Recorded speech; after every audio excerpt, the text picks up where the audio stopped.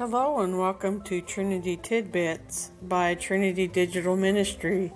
This is Kimberly, and today I will be talking about the second day of His Name Is Bible Study. So stick with me and I will talk about that in just a moment. So today, day 2 is A Star Shall Come of the Love God Greatly New Bible Study.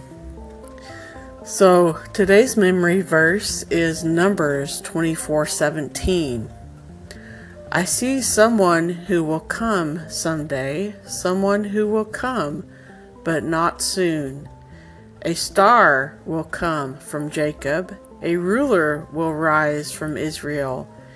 He will crush their heads of the Moabites and smash the skulls of the sons of Sheth, or Seth, as the scripture refers to. So what does that mean in terms of what's going on in our life? So we have observed that a star hung in the sky above Jesus after his birth. We see that in scripture.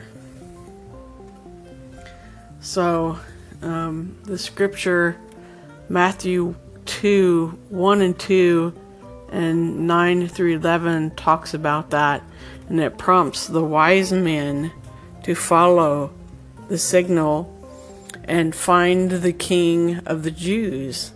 The scepter rose out of Israel. So how does that apply to our lives? God's plan will always be fulfilled. There's no way around it. His plan is set in motion, and it's going to happen with or without us, as is evidenced throughout our history. So though we don't know how he hangs the stars in the sky, we can know who the bright morning star is through the studying of his word. So you have to remember to pray that scripture back to yourself, back to God, and seek his guidance in seeing that bright morning star, so that we don't get misguided and be in the wrong direction in life, because that happens to us a lot, actually. We get distracted and go the wrong direction, and then we're like, oh, where am I? How did I get here?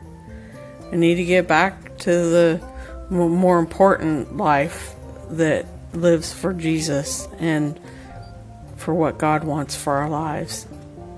So I'm going to pray my prayer, the prayer that I actually kind of sort of copied, but it fit for me, so I'm using it. So here we go.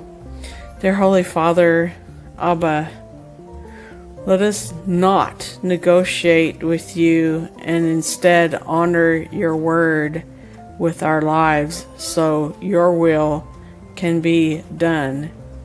In Yeshua, Jesus' name, amen. And in that scripture I mentioned about how we are not to negotiate with God. In the scripture of Numbers 24, let's see, what is it? The person was trying to negotiate with God, and that doesn't work. We can't do that. God does not negotiate. What he says is. And thank you for joining me today at Trinity Tidbits as I talk about A Star Shall Come in the Love God Greatly Bible Study. His Name Is on day 2. Thank you, and I look forward to hearing from you. Have a blessed day. Bye.